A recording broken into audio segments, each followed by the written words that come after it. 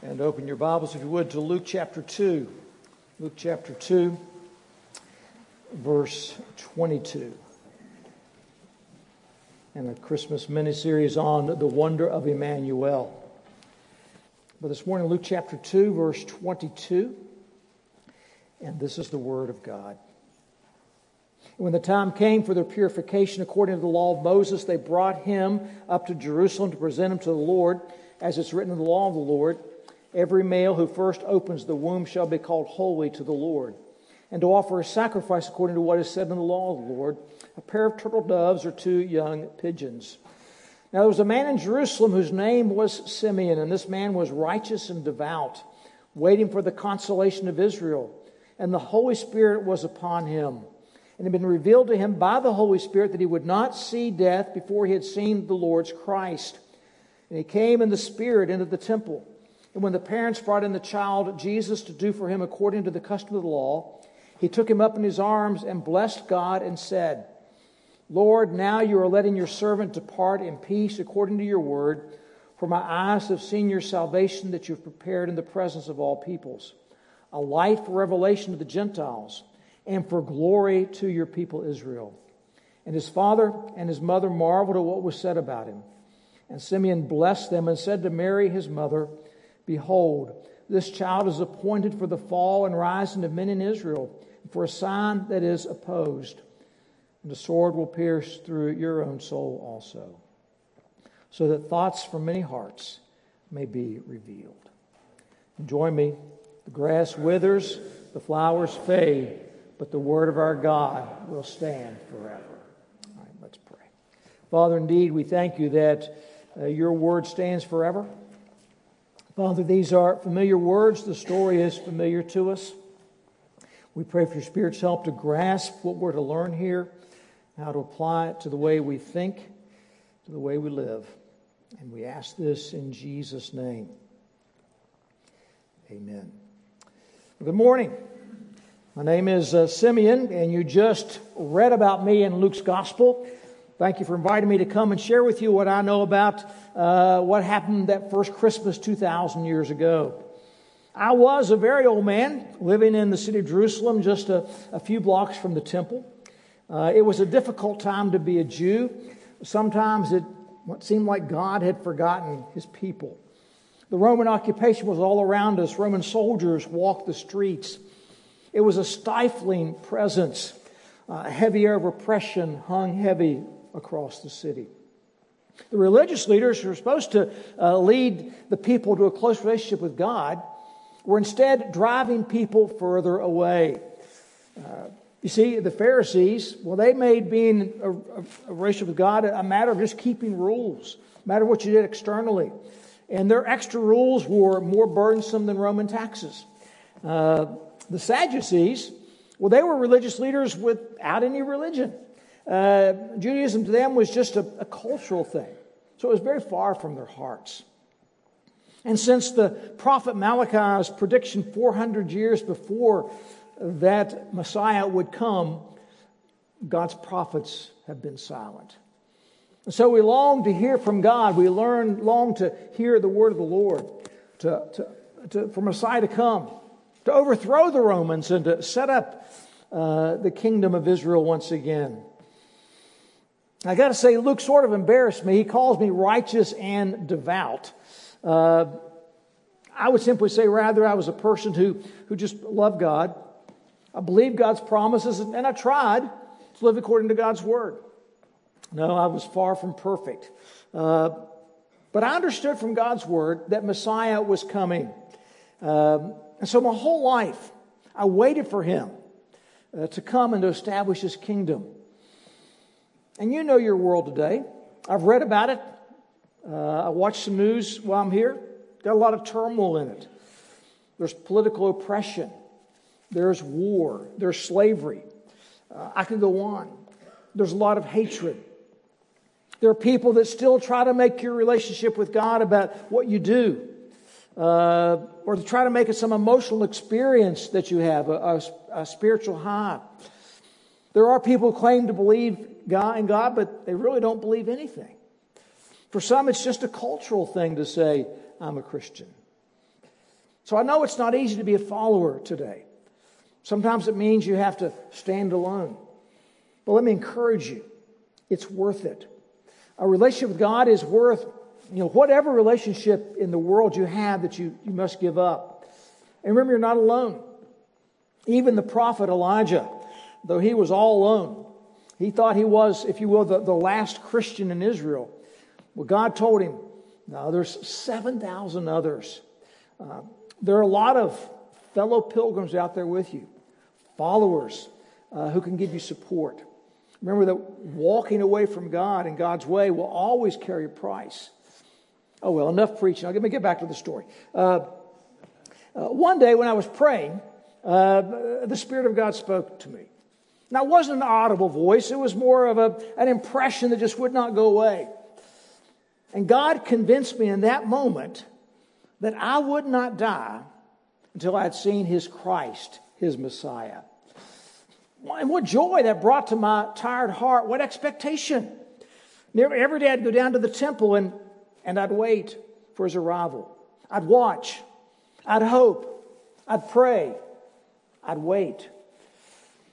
And then one day a couple of, bedraggled shepherds made their way into the temple courts. And they were chattering incessantly about, to whoever would listen, about angels. And they were babbling about a baby that they found in a manger, whom some people insisted was Messiah. You could tell people wondered at what they had to say, but, most people would not really pay much attention to them. Shepherds aren't exactly the people you turn to as a witness, and, they're not the social elite of town, to be sure. At any rate, I got them over to talk to me, and I was amazed at the story they told me. Now, I suspect you probably already know the story, I'm guessing. They were out in the fields one night near Bethlehem. The sheep had settled down to rest, and they'd gotten their pallets laid out on the ground, and they were just dozing off when suddenly an angel appeared to them. And the angel was surrounded by evidence of the glory of God. And of course, at first, the shepherds had no idea it was an angel. They all thought it was something they'd eaten for dinner. And they were terrified. But the angel spoke. Fear not. For behold, I bring you tidings of great joy that shall be for all people. For unto you is born this day in the city of David a Savior, which is Christ the Lord. And this will be a sign unto you. You shall find the babe wrapped in swaddling clothes and lying in a manger. The shepherds, still startled by the angel's arrival, they were shocked. I mean, if indeed Messiah had been born, why did the angels come and tell them? Why were they the first ones to hear about it? I mean, their minds were racing. And then they said, as they sat there in amazement, speechless, suddenly a multitude of the heavenly hosts appeared. Angels packed the sky above them, and they sang, "Glory to God in the highest, and on earth peace to those with whom He is pleased." I asked them, "Well, what did y'all do?" One of them, his name was Micaiah, he spoke up. "Well, we decided we better go check it out. So we headed straight into town, and everything was just like the angel had said. A young mother, it turns out her name was Mary, and her young husband, Joseph, and a tiny newborn baby lying in a feeding trough, in a manger. We were amazed. Of course, I think we initially rather startled the young couple, but after we told them our story, they had no trouble believing us that what we said was true. How amazing. Well, finally we knew they needed to rest, and daybreak was near. So we left. And that's when we began to tell everybody what we'd seen, what we'd heard. And while people always wonder when we tell them, in the end they shrug their shoulders and they walk away. They're just not interested. They do not believe us. Do you believe us? I paused. I mean, I was not really sure whether it did or not. I knew I wanted to believe them. I knew the Lord had promised to me I would see Messiah. And I knew I was getting old and I could not possibly live very much longer. That nagging cough had really gotten a lot worse in these past few months. Sometimes I really had to struggle to catch my breath. But quite frankly, why would the baby Messiah be placed in a manger? Why would his birth be announced to shepherds? But before I could ask those questions or answer them, Micaiah spoke up and he said, "Sir, come to Bethlehem. Come and see. Come and check it out." Well, I knew there's no way at my age I could make that trip, even though it wasn't all that far. My health was just not good enough. I wasn't strong enough, no matter how much I wanted to go. But the certainty of his voice, the determination, convinced me they were telling the truth. There was a baby they wanted me to see. And God had certainly selected enthusiastic witnesses, even if they were shepherds. I said, "Micaiah, I do believe you all. I do believe you." Now, let me tell you something. Many people have a hard time believing. The Lord has revealed to me that I will see Messiah before I die. And most people do not believe me either. They think, well, they consider me a bit of, what's your word, kook? All right? But just as sure as we're standing here right now, the Lord has made known to me that I will see his Messiah. And now I will. But how? If you'll not come to Bethlehem? I know they have to come here. They will have to come to the temple for Mary's purification offering and to consecrate this child as their firstborn. And if he's truly Messiah, well, the Lord will let me know which child it is. So I left the temple that day just full of excitement and anticipation. I mean, I couldn't believe the time had finally come. And each day I went back to the temple and waited with anticipation, expectation, and waited. Then one day I woke up a little bit early, and I could not go back to sleep, so I got up. And while I was praying, the Lord impressed on me that today would be the day to hurry up and get down to the temple and wait. Have you ever seen an old man run? Or try to run? We could do this afterwards and see. Anyway, especially one who has trouble breathing. I mean, I must have been quite a sight shuffling through the streets of Jerusalem. And I was going past the bakery owned by Nehemiah. Now, Nehemiah in recent years had become sort of like a son to me. This is where I always bought my bread. Though in recent weeks, he'd been bringing bread to my house each morning so I wouldn't have to make the trip up there so early each day. And of course, the baker, Nehemiah, was up. Mr. Simeon, stop. Where are you going in such a hurry and so early? You're going to hurt yourself. And you're out of breath. Come in here. Well, today's the day, Nehemiah. I know it is. I just know it is. Today's the day I'm going to see Messiah. Well, Nehemiah winced. He never really believed me that God had told me I would see Messiah. And he'd gotten tired of all the religious mumbo-jumbo of the religious leaders. No matter how hard I tried to convince him, it sort of seemed like he'd given up on God. He always said, "We've not heard from God in 400 years. Why would he bother with us now?" So I was not surprised when he had that pained look on his face. "Oh, Mr. Simeon, you need to rest. Come and sit down." "No, Nehemiah, today's really the day." He said, "Well, here, take this roll. It's a gift." So grateful I took it. I got to admit I was so excited I'd forgotten to eat anything. And I shuffled on. I made my way into the temple courts. I sat down along the wall and I prayed, "Lord, please let me know who the child is." So I sat and I waited. It was just a little past 10. a young couple came in with an infant. The clothes were not the nicest. In fact, his were rather tattered. They were not dressed the way you would think the parents of Messiah would be dressed. But even my doubts about their parents, in my heart of hearts, I immediately knew this was the family. This child was Messiah. Tears of joy began to stream down my cheeks. I followed and I watched as they made their offerings. Then I approached them as they began to make their way out of the temple courts. Remember, Mike had told me their names were Joseph and Mary, so I called to them by name.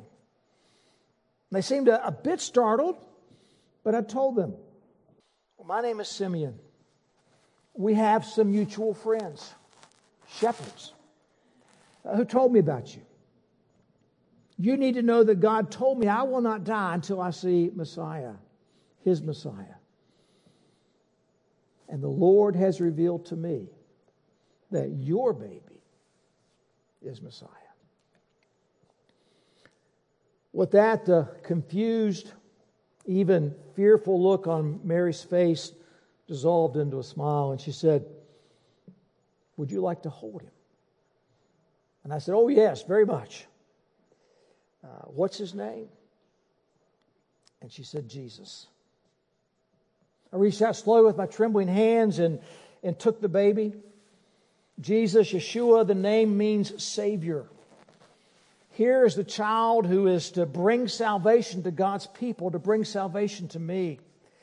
Here's the child who's to be the king, who's to reign over the house of David and reestablish the kingdom of Israel forever and ever and ever. Here's the child who's called Wonderful Counselor, Mighty God, Everlasting Father, Prince of Peace. I mean, there was no doubt in my mind I was holding Messiah. This child, this special child, was God in the flesh. He was Emmanuel, God with us. And so I prayed, Lord, now you're letting your servant depart in peace according to your word. For my eyes have seen your salvation, that you prepared in the presence of all peoples, a light for revelation to the Gentiles, and for glory for your people Israel. So why did I pray that? Well, for one thing, I knew that God's word is true. He promised me I'd see Messiah, and I had. God is absolutely trustworthy. His word had promised Messiah would come beginning all the way back in Genesis 3. You can always depend on God doing what He says. And second, I was ready to die. I was in complete peace that I had accomplished on earth everything that God had intended for me to do. And like David said in one of the Psalms, I was prepared to enter into the valley of the shadow of death, unafraid. And friends, that kind of peace only comes as a gift from God. Third, I knew that Messiah was God's salvation for us as people. But more than that, God's word says His salvation goes beyond just the Jews. It goes to the Gentiles. Isaiah is explicit. I will also make you a light for the Gentiles, that you may bring my salvation to the ends of the earth. That even includes a place like Chestnut Mountain. You know, the world in my day was a very dark place when it came to the knowledge of God. You can look outside of just a few people in history. Very few people other than Jews knew who the true God was. Like the Romans who ruled over us, people worshipped the gods of their own dark imaginations. But God's word says that the day of darkness will end because His Messiah brings light for everybody. He's the light of the world. And while Messiah certainly will bring glory to the people of Israel, this baby in my arms was the hope of the whole world. When I finished praying, Joseph and Mary looked at me in wonderment. They couldn't believe what I just prayed. Then I asked, well, may I give you a blessing? And they nodded yes, and I spoke directly to Mary. These words which God gave me to say at that time were hard to say. I mean, up till this point, everything about the Christmas story was joy, was delight. I'd always figured everybody would love Messiah. Certainly all the Jews would love Him, wouldn't they? I've been certain about that. Certainly they'd all be thrilled that the King of Kings, who was to sit on the throne of his father David, had come. And this is what the Lord told me to say to Mary. Behold, this child is appointed for the fall and rising of many in Israel, and for a sign that will be opposed, and a sword will pierce through your own soul too, so that thoughts from many hearts may be revealed. Of course, you know that history has shown how true it was. When you read the Gospels, it becomes obvious that the Jews rejected Jesus. He was their falling. They stumbled over Jesus. Most of them did not believe. They spoke about him and they spoke against him. And they hated him. And they nailed him to a cross. Their hearts were revealed. The true feelings of their hearts. And most everybody rejected them until that time. I never considered the possibility it would turn out that way. I had not thought about the meaning of Isaiah's words, that he was despised and rejected by men. A man of sorrows, familiar with suffering. But also there are those who rise. The word there for rise is the word for resurrection. There are those who will believe in him. You see, Jesus is the decisive person in all of history. He's a sign of the world. He's a sign that points to his Father because he's in his image. And he did the works that his Father gave him to do. And what people think about who Jesus is and what he's done and what they do with that truth, that determines their eternity. It's impossible to be neutral about Jesus. You either place your trust in him so that you're resurrected and you spend eternity with him, or you reject him. You fall over him and you spend eternity separated from him. Being neutral is impossible. But there's that one thing I told Mary. And at that time, I really didn't understand what it meant, but now I do. And a sword will pierce through your own soul also. My voice broke as I said that. Something tragic, something painful was going to happen. Something that would hurt Mary's soul, but not her body. This would be something that would cause her great sorrow and hurt, just as much as been stabbed with a real sword. And the words that kept running through my mind as I held that baby, knowing the baby was God, were from the prophet Zechariah. They will look on me, the one they have pierced, and they will mourn for him as one mourns for an only child, and grieve bitterly for him as one grieves for a firstborn son. And I realized what was going to happen was the death of this baby. You know, I'd always pictured Messiah as a triumphant, invincible warrior king. But I realized he was going to die. And as you know, the sorrow that would pierce Mary's soul was watching her firstborn be tortured and nailed to a cross. And she stood and she watched him die. You know, that's a hard thing to say to a mother as you hold her tiny baby in your arms.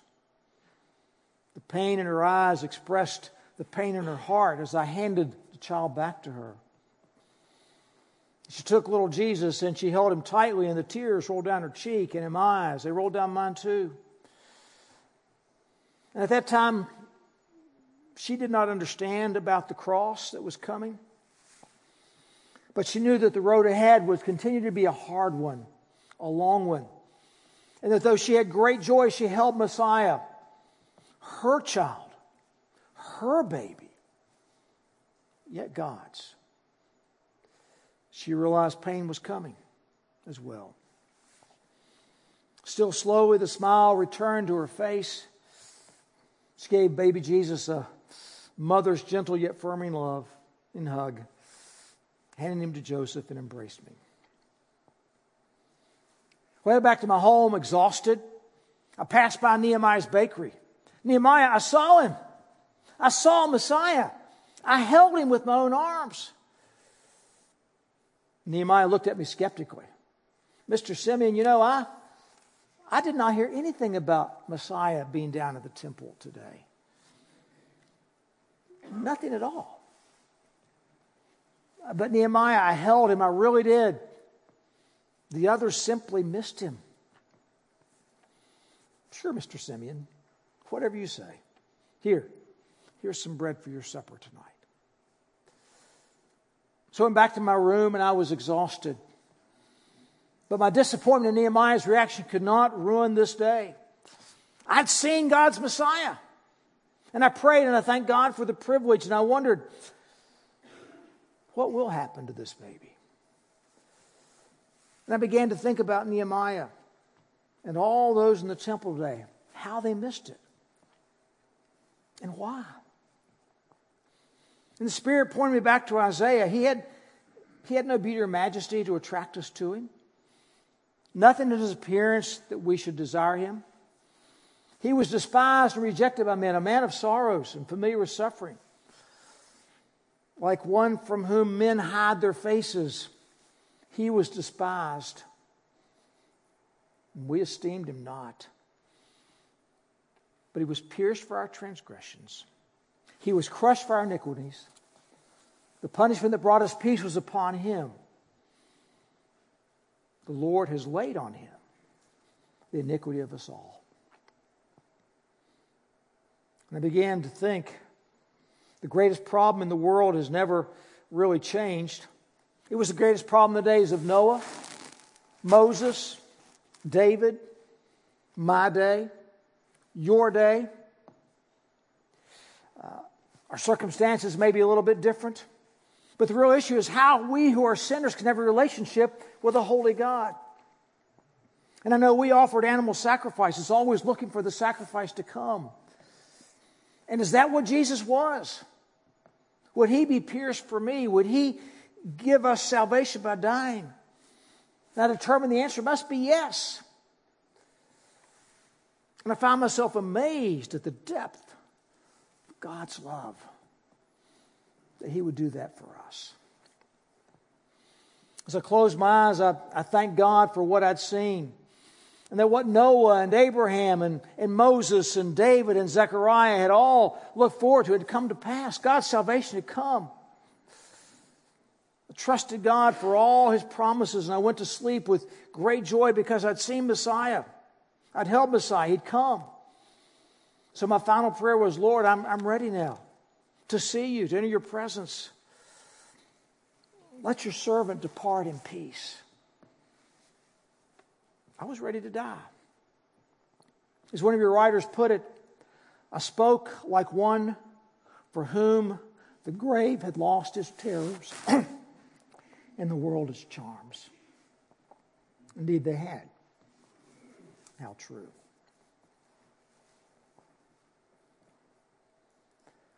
The next morning, I took a loaf of bread with me and went to his house. I knocked at the door. There was no answer. Mr. Simeon. Mr. Simeon. Still no answer. So I went in, and he was still in bed. I watched him for a moment. Then I reached down and touched his body, and it was cold. And I sat down in his bed, and I wondered, could it be? Could this really be? Did Messiah come?